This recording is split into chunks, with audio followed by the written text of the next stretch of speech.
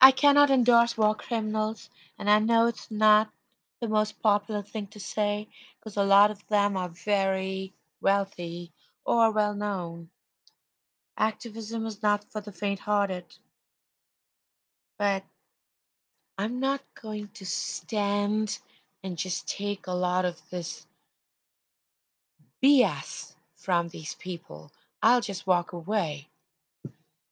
So I called a law firm a couple of days ago, and now I have them on my speed dial.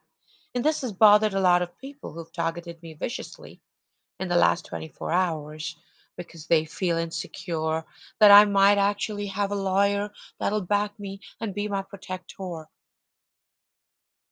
Oh, and if I'm not able to do my podcast 48 hours apart, exactly 48 hours apart, please understand that my life is a rough approximation and anything could have come up that got in the way of my being able to just let it all out.